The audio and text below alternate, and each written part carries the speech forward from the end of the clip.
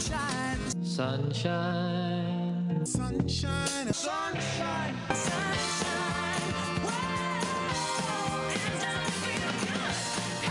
Every Wednesday morning here on the WMAY Morning News Feed, we check in with our watchdog partners at the Better Government Association for full disclosure, shining a light on state government and the things that it is doing and how that impacts your bottom line. David Greising is the president and CEO of the BGA and is back with us again this morning. David, as always, welcome. Great to have you here.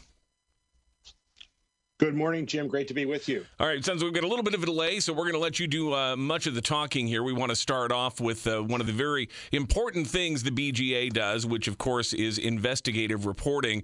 And there are new installments of an ongoing series looking at Illinois' Medicaid program. It's rife with problems, potential conflicts of interest.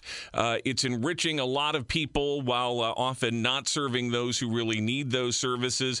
David, there's a couple of new segments out on this on the BGA's website. Walk us through what you're finding. Right. What we found, as you just described, is that the healthcare system has benefited, the Medicaid system and the private companies that operate it have benefited substantially from an increase in COVID-related revenue, et cetera. We looked at three companies that have booked $5.2 billion in revenue, almost $300 million in profit from the system. These numbers are both up substantially from what it used to be.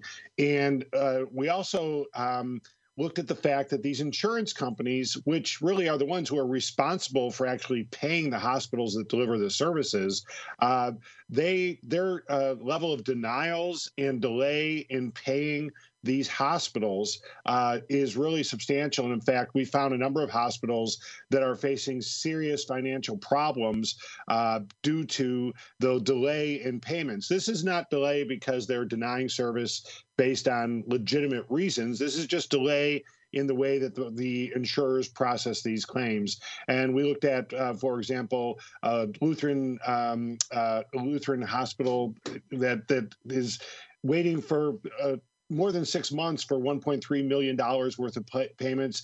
We found a hospital that had to severely curtail its neonatal intensive care unit because it was owed $7 million for delivering those services, et cetera. Another part of the story looks at conflicts of interest in the management of the state health system.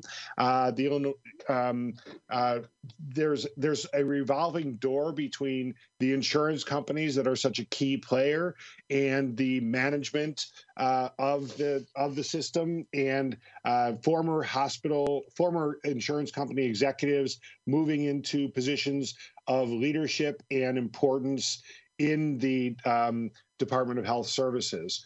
And this presents, while we did not find any examples of people taking advantage of those positions, in other words, there are conflicts of interest that people, so far, we don't think are taking advantage of them and unduly benefiting from them. But nevertheless, when you hear complaints throughout the system about the influence of the insurance companies, and then you see insurance companies really running the state healthcare system, it creates some serious concerns. You know, we obviously, there's a couple of objectives at play and in conflict with each other here.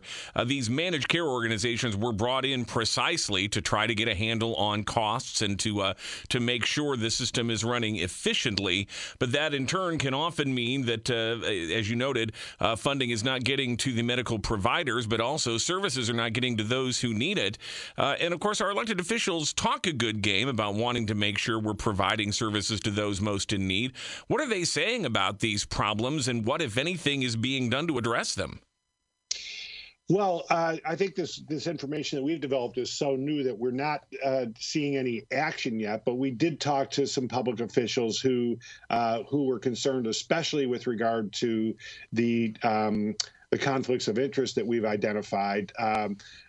This goes, we talked to State Rep Fred Crespo, who talked about it as being interbreeding between the insurers and the Department of Health and Family Services. There is concern about it, but again, these this information is so new that we haven't yet seen the response. I think that'll take a little while for this information to sink in and for demands to reform to emerge. The story's just posted. The Better Government Association website, bettergov.org. You can go check those out. They're free and readily available right there on the home page. And we look forward to seeing more of this and to see what, if anything, is done in response to it. So by all means, we'll continue to keep an eye on this evolving story. David Greising's here with us, President and CEO of the Better Government Association. And David, of course, we've been watching this week as the governor has taken an entourage halfway around the world to the United Kingdom, going to England and to Scotland to talk about climate change, to talk about energy, green energy here in Illinois, to encourage investment in the state's burgeoning green energy industry. While back at home, the governor is getting some criticism for going on this junket. Some of his potential political opponents next year saying that he's off rubbing elbows with the elite when he should be back here tending to problems here in Illinois. Overseas trips are not anything new for Illinois governors, but what's the situation in terms of do these actually pay off? Is there any return on the investment here, and do we really know what the investment is as far as how much it costs to send the governor and staffers and even the Speaker of the House and the Senate President on trips like this? Well, actually, the public doesn't end up paying the bill for this, but the way that these bills are paid does raise some questions about undue influence by the part of private players. The governor himself is paying for his own trip, but the staff that's traveling with him, and a pretty large retinue of staff is with him, is being paid for by business promotion group Intersect Illinois. And the people who then end up going on those trips with the governor usually are members of the board of that group, and their companies end up footing the bill for the trip. So it does obviously create a debt, not formally, but certainly a real sense of obligation that the trip was made possible by these private sources. And one of the big problems from our perspective is the lack of transparency. For example, you don't always know who's traveling with the governor. You don't know what private deals those people are trying to make. The bigger question of should the governor be taking trips like this? I would say that in today's global economy, the governor of Illinois ought to travel from time to time. If in fact the governor is able to do good for the state. We've seen governors, as you pointed out in the past, going way back to Jim Thompson, going on, I think, about almost a 2 or 3 week long trip to China way back when China was opening up. And we saw George Ryan go to Cuba when we thought Cuba was going to open up more because of the agricultural opportunities as that state opened, that country was expected to open up. This is a little more vague as to what Governor Pritzker hopes to accomplish. He wants to establish Illinois as a center for clean energy. And of course, we just saw the passage of a huge clean energy bill, which includes $700 million in subsidies for Exelon, the parent company of Commonwealth Edison. It probably fits where the governor is trying to take the state, but we won't know for a year or two, really, whether it was worth him spending several days at the climate summit in Glasgow, Scotland. Yeah, these deals don't happen overnight. There is still a lot to be said for face-to-face contact and making those connections that could eventually pay off in some additional investment here in Illinois, but only time will tell if it does in fact pay off that way. Much more to cover here this morning on Full Disclosure with the Better Government Association. David Greising is the president and CEO. He returns with us here in just a moment on the WMAY morning news feed. All right, welcome back to Full Disclosure with the Better Government Association. David Greising is the president and CEO and returns with us now. Governor J.B. Pritzker, his administration, touting new estimates from the governor's office of management and budget, showing that Illinois seems to be in better fiscal shape than we predicted a year ago, but still not good fiscal shape, even though the annual deficits forecast over the next 5 years won't be nearly as large as anticipated. We're still running deficits for the next 5 years, and the writing just continues to fill up, just not quite as quickly here. So, David, what's the upshot? Is this good news, as the governor says, or is it just slightly less bad news? Well, it's improving news. Let's put it that way. Whether good or bad probably depends a little bit on your perspective. It turns out that the economy is stronger than was expected, and to what extent the governor or his policies is responsible for this improving news, we'll leave it to others to debate.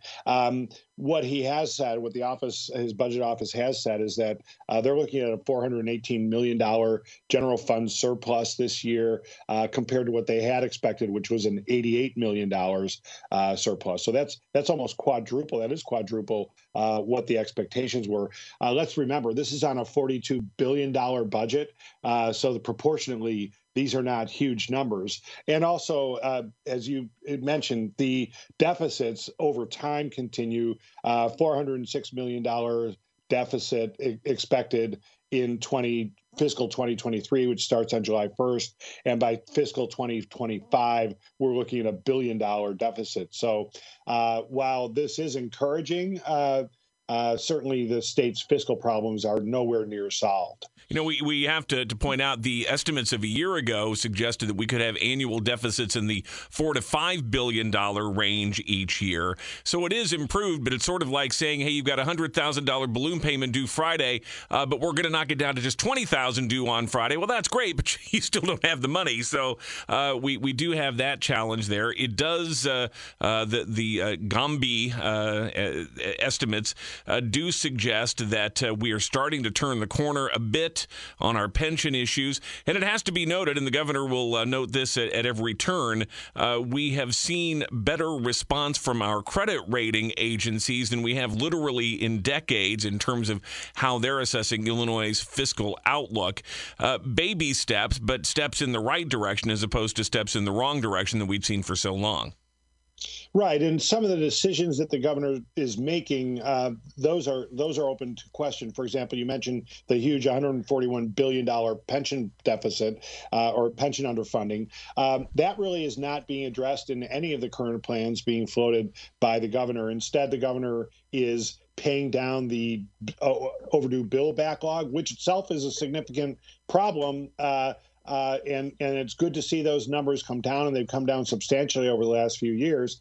That said, there's still $7 billion or so in back due bills. And when you just leave that huge pension underfunding just sitting there, that's sucking a lot of money from the state's operating funds. No doubt it'll be a big subject of discussion in the upcoming election cycle. 2022 is literally now just days away, so we'll be hearing a lot about this in the weeks to come.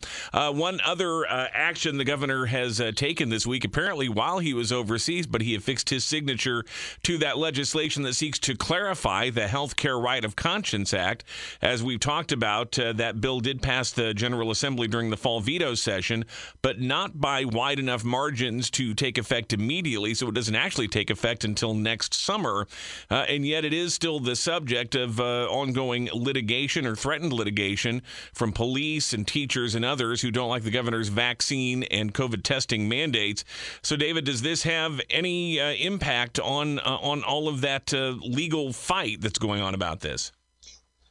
Well, the legal fight, probably not, but the political issue remains very much alive and well. I think there were 50,000 people or so, or maybe more, who filed witness slips against this bill. That shows that there's huge public response and interest in this. And as you point out, Jim, the one of the most interesting factors is the fact that this doesn't go into effect until next June. So while people are concerned and claim that their rights are being violated, they're not going to be violated for at least another half a year. And any litigation, we have to presume, would be resolved before people feel that they're forcibly being required to get vaccinated or take other precautions before they can show up for work. Some analysts believe that the courts will look at the fact that the legislature, by passing this, stated its intent that the Health Care Right of Conscience Act not apply to COVID-related mandates. But whether or not that will actually play out in court is something, again, we will see in the weeks to come. And with that, David Greising, we are just about out of time this morning. So before we part company, tell people how to find you and the Better Government Association the rest of the week. Sure thing. I'm at dgreising at bettergov.org. That's DGREISING at bettergov.org. And our website is bettergov.org. And, of course, here each week, full disclosure on the WMAY Morning Newsfeed. David, we'll talk again next Wednesday. Thanks, Jim. See you then.